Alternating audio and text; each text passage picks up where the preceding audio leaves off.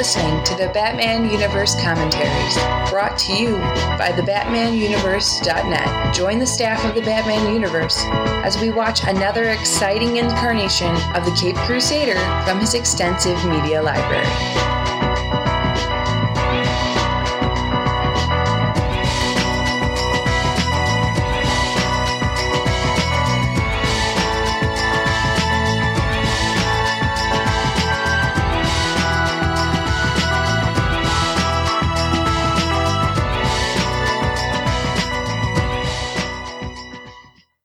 Hello everyone, welcome to the Batman Universe Commentaries, and today I am joined by... This is Melinda. And this is Jon. And we are here to bring you the commentary for the second episode of The Demon's Quest. This is Demon's Quest Part 2.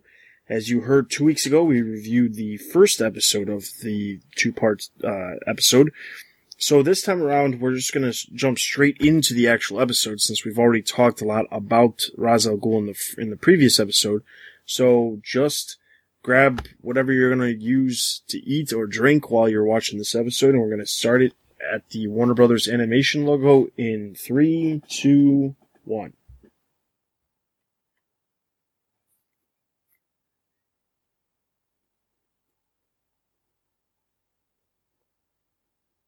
We talked about the music in the last episode, and you know, the one thing that I kind of want to bring up, because we haven't really gotten to a lot of those episodes yet, is when the show turns over and it was kind of like it aired during what they called the Batman Superman hour, and they had kind of like the Batman Superman intro.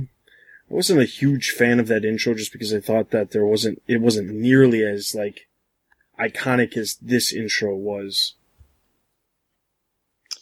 Yeah, I think it was interesting. I think it's interesting that when that happened, they did the DVD releases for it. They changed it back and then labeled it as Batman the Animated Series 4 to try and tie it back into it, and where they redesigned all the characters as well.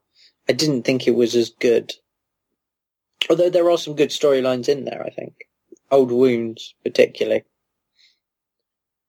It's also interesting that they spend a little bit of time actually showing a recap of the previous episode too. I think that's kind of interesting, because the episodes are already pretty short as it is, so to have the episode actually... The actual episode just shows the fact, you know... So in reality, you know, 2 22-minute episodes, including the credits, and that end up becoming one episode that's about 20 minutes and one episode that ends up being 18 minutes because of all of the stuff that happens beforehand.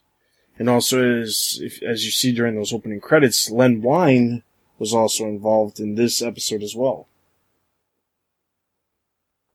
Well, I think it was probably pretty, especially for the two-parters, it's probably really important to recap, because you've got a fairly young audience, and you need to make sure that anyone who didn't catch it is caught up to speed. It's really no different than two-parters or, you know, previously on whatever show. You want to make sure that your audience isn't going to lose interest and isn't going to tune out. I think it's also a nice little... I mean, obviously it's quite a well-known TV trope, but I always remember the Batman 60s series doing it as well. You know, the first one would be... They do... At the end of the first one, it would be, oh, will they get out of it?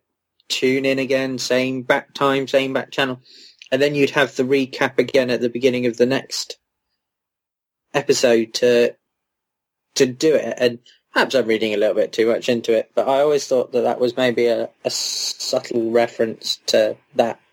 Plus, I've always wanted to use a previously on the Batman podcast, but never had an opportunity to. We'll just have to have an ongoing discussion about something. Well, I've got No Man's Land coming up on BBFB, and I'm tempted to use it for that. I love how a simple slap seems to just drive the madness completely out of him, and she knew that the whole time. Yet she pretended like she had no idea about it. It's cool. She's pulling the classic female look, that look shyly from underneath the bangs, flutter my eyelashes a little, and Batman should be putty in her hand, but he's not having that.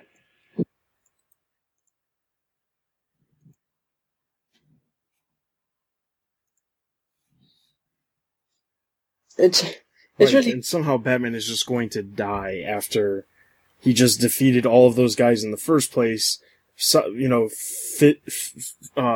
every single one of the problems that Ra's put in front of him. But he's just gonna be, left for dead, and he's gonna die. But I like the fact that he's saying, well, he's seen too much of our secrets, he knows too much. Yeah, but he wanted to leave at the end of the first episode. You could have just gone, yeah, it's fine, leave, we'll go do it. And that's the end of it. So actually, he's going to kill them for helping him, even though they didn't want to help. It doesn't make any sense. It just seems a bit ridiculous to me, and ungrateful as well. He's also leaving them, with a rope that leads right out of whatever this cave is. Or at least to high enough ground that the Lazarus Pit goo, water, acid, isn't going to touch them and drive them insane. So what does he think is going to happen? This was a really poorly executed plan, Roz. Yeah. And all that, and he destroyed the Lazarus Pit to go with it. If only he was able to see the future and know that the Lazarus Pit start drying up, maybe he probably wouldn't have done this. If only he had, had some of his henchmen with guns, just shoot them. Because that'd be the simplest solution. From what I understand, he's not averse to using guns. Yes, but it's lead... actually, it's technically James Bond syndrome, which is the supervillain takes the least obvious route to trying to kill them rather than just shooting him in the head.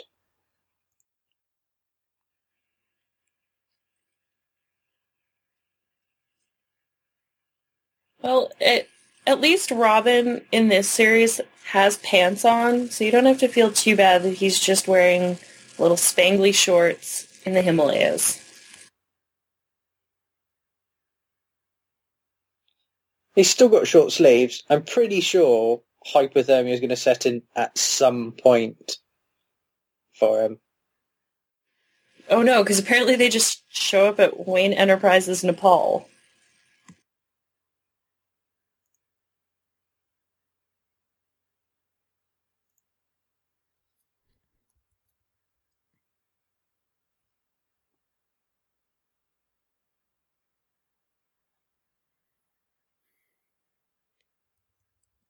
I miss the days when the computer had the green writing going across the top, and you had to program everything.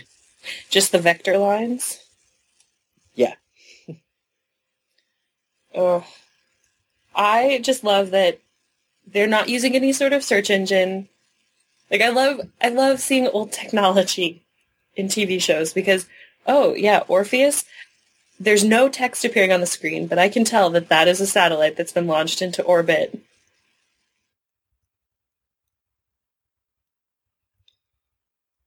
Yeah, I wonder if Batman, if they did it nowadays, would just be really lazy and Google everything. You can't Google. You can't show Google without paying Google, so you'd have to use one of those made-up search engines. You could call it Goggle. Goggle, yeah.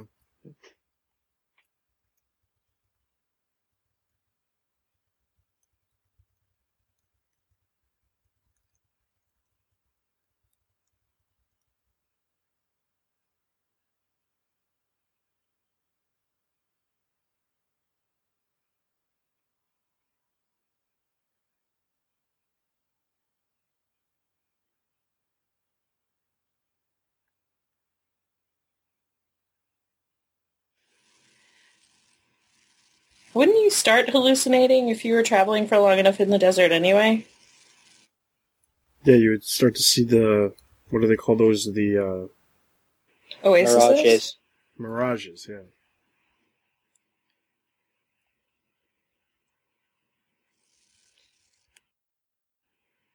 I love the fact that Batman's wearing the guy's outfit, yet still has his mask and gloves on, and the guy's like, well, the guy behind me wasn't wearing gloves before. Clearly just put them on.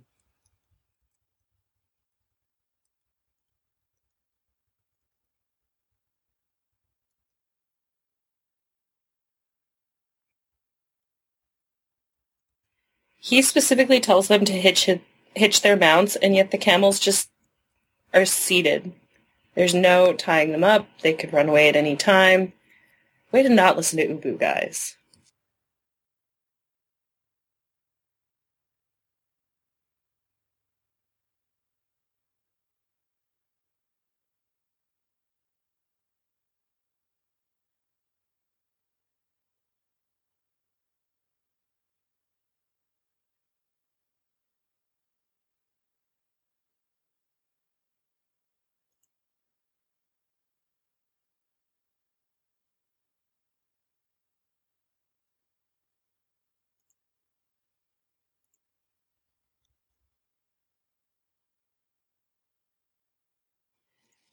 So is he wearing his cape under those robes at this point? Yep. I guess so.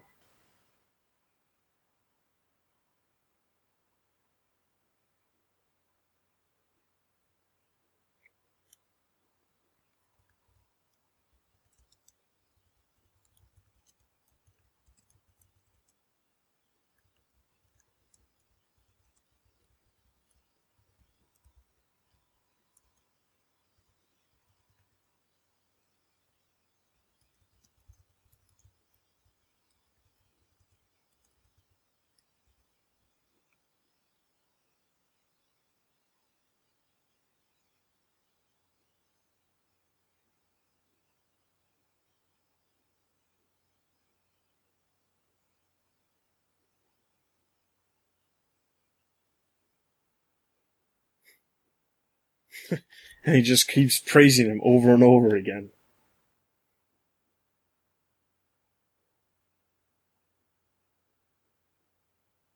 Oh, and nothing happens when he tries to take it off.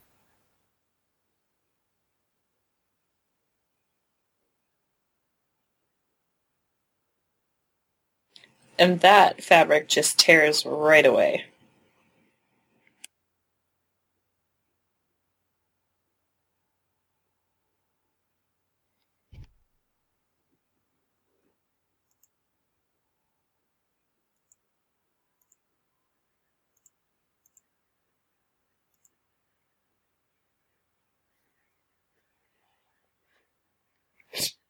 We'll take his shirt off, if you can leave his mask on.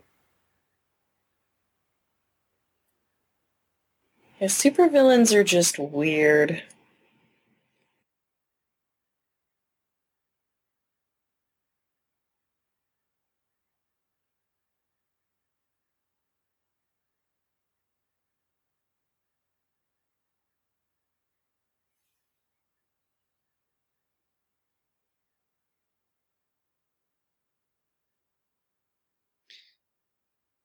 Those bombs look like Pokemon balls.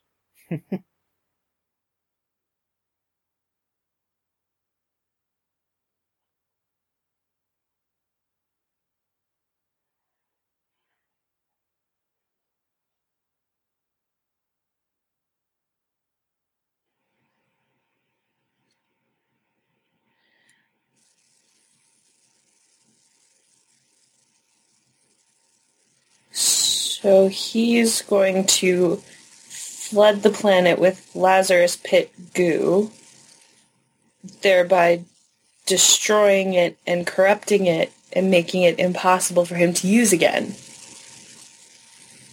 Yeah, that's the biggest hole in his idea is, well, I guess he's dead.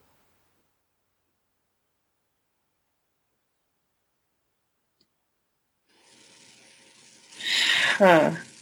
I gotta say, Roz, this is not the greatest plan you've come up with. I like how his daughter responded to it when she listed off the number of people that were going to die. And those fans of the normal cast and comic cast, you probably have heard some of the clips from these films used in some of the episodes, sound clips. So we've definitely have used a lot of clips.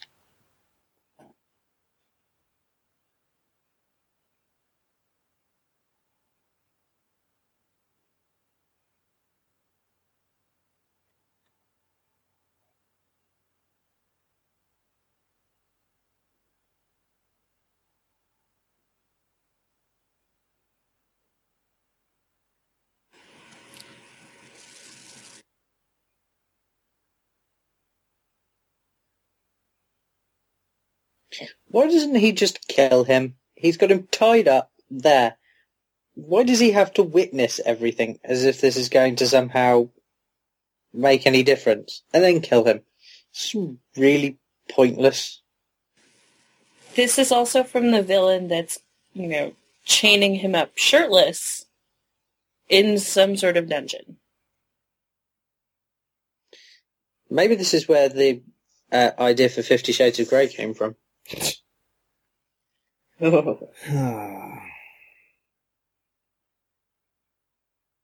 Worst henchman ever.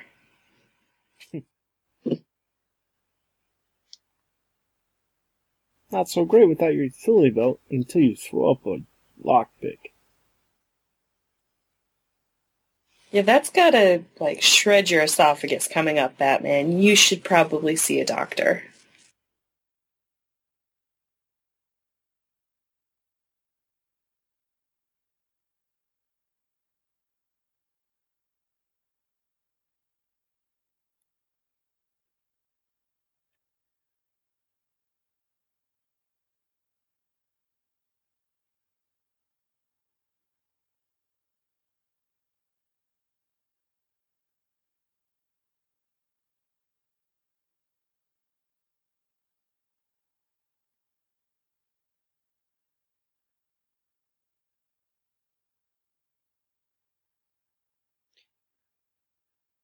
Also, if he's, standing beside the Lazarus pit, as everyone else is, do they not realise it's going to kill them all as well?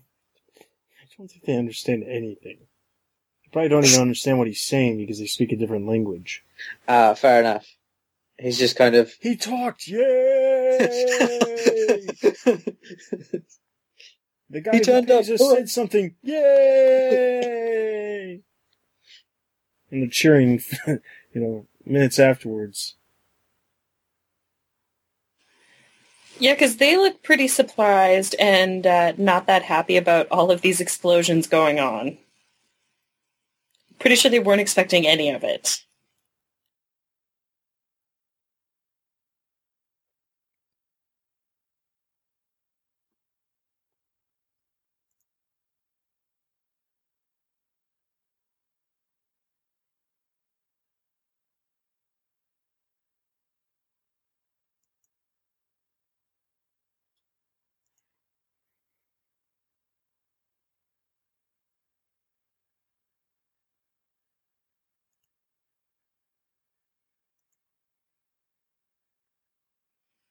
Seriously, Ubu, they give you 2 weapons. You should be master level at both of them. That's all you get to fight with. Yeah, but again, Indiana Jones, it's been proven that sword expert is no match for Indiana Jones with a gun. Fair enough, and we get to see this shirtless sword fight. This is straight from the original Ra's al Ghul story that Denny O'Neil wrote. Well, I know that a lot of scans that I've seen have Batman in his cowl, but shirtless, in connection to Ra's and Talia. And so this was it was interesting to see it, but it was a little bit like, this is really weird. I will say in the 70s they did have a lot more chest hair. Oh, okay. So they were not the finely waxed specimens that I see on my screen. Exactly.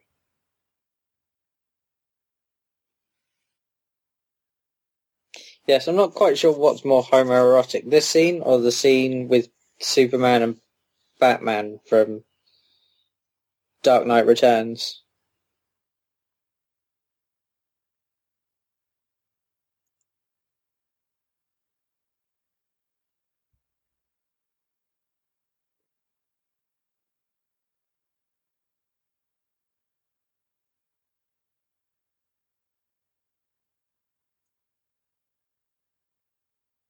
So by jamming the satellite dish, the satellite falls out of orbit completely? Yeah, no. Okay, science. I get it. Yeah. I was about to say, because science and stuff. No. He's so lucky that that's stuck in that concrete like that. And isn't it all flexible? And Also, Dustin, you need arm. to start doing voice work. I guess so.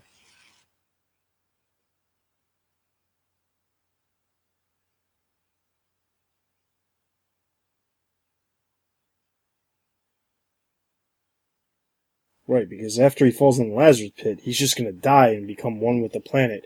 Even though that's happened no other time he's landed in a Lazarus pit, but sure. But Ubu already set this up. The healthy person, when they fall in, will die. Oh, that's right, yeah. So he'll die and become one with the world. Still doubtful. Yeah, I don't know if they're counting mental health there. I find it interesting, this episode and the first episode, Talia is walking around completely barefoot no matter where she's at. Can you imagine what her feet look like? Tons of calluses. Oh, yeah. Not very attractive for someone who's supposed to be the daughter of this rich organization leader. Well, she's also, That scene of him standing in front of the sun kissing her, straight from the comics. What is going to come of me? I don't know, but I'm leaving Hugh here in the middle of the desert with the burning city. Best of luck with that. He still doesn't put a shirt on in the plane? Yeah, doesn't put his shirt on. Somehow has a canteen full of water, though. Yeah. Oh, but is he dead? The hand rises. I'm just waiting for William Dozier's voice from the 1960s TV show to go, but is Roz actually dead? Tune in next time. Alright, so that was the end of that episode. So, overall, let's give our thoughts on not only this episode, but also the overall two-parter. So, what did you guys think of the ending of the Demon's Quest story? This was a great episode. I felt like it was a little better paced than the first one. But I like that, as you mentioned, Dustin, you had all those things that were directly from the comics that, Dennis O'Neil put in and Len Wein put in because they wanted to tell Ra's al Ghul's story.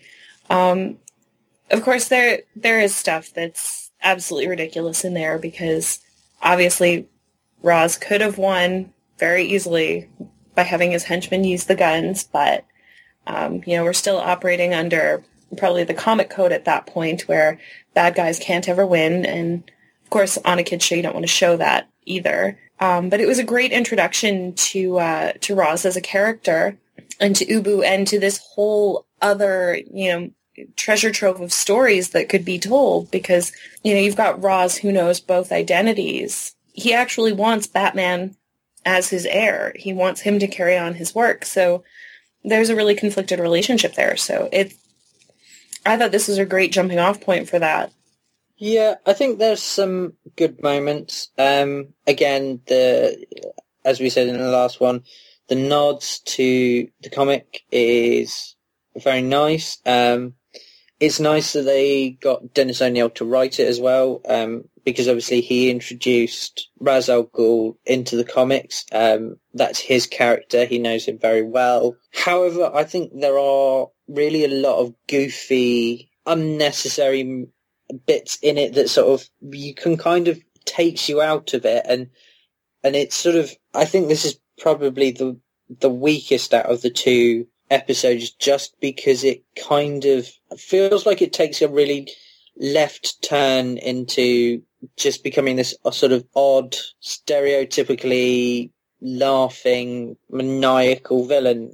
And again, I come back to this whole idea that I just don't feel the threat from Ra's al Ghul. He's just another angry PETA member, and I know I keep saying it, but that's really how he comes across in this. I don't feel like he was ever threatening the world in any kind of serious way. I didn't feel that kind of idea of social Darwinism that usually comes with him at all, which I think could have been an interesting route to have gone down. I mean, yeah, he did sort of cite numbers of how many would die and things like that, but he probably doesn't include himself in that number, considering he's standing next to a Lazarus pit. I didn't get the feeling this was thought through or gives any of his level of detail and attention that we come to kind of expect from Raz. He thinks his plans through, he works them all out, and he puts them into action in a really clever way, which is what I liked about when when you're thinking about other kind of references and media versions of him. What I liked about the Chris Nolan version of Ra's al Ghul was that he'd thought this through, he had this all planned out, and he was leading it through, and he was being cunning and clever, and I didn't think that came through in this episode, and it was quite disappointing, actually. My thing was, obviously I think that in some cases they're better incarnations of Raz, but I think for this specific one, because it is drawing so much from the original origin story of Ra's al Ghul from the comics, I think it works, and I'm okay with it. I mean, it definitely has its faults, as I pointed out numerous times throughout the episode, but I think that overall it did a really good job of portraying Raz as the character that he really is. Yes, as I said, there are better incarnations, but for the time, this was a good introduction to really say, hey, this is another character that we have from Batman's universe who is a legitimate threat. And, even if his plans aren't so incredibly, hard to foil by Batman, it still comes down to the fact that despite all of that, he still, in fact, has this grand plan that is much more worldly than any of the other villains that Batman's ever come in contact with. And I would honestly say that this is like Batman's first international villain that he's come in contact with in the animated series, because most of the villains are all based in Gotham, end up in Arkham, and that's always the case. But this is a completely different playing field, and it's on a much larger scale. So that is basically everything for this episode. I want to remind everybody to head over to the website for all the latest news related to everything related to the Batman universe. Check out all of the other podcasts we have to offer. Tune in 2 weeks for another episode of the Batman Universe commentaries, and you can email us at podcast@thebatmanuniverse.net or leave us reviews on iTunes or leave comments in the section below the podcast post on the website.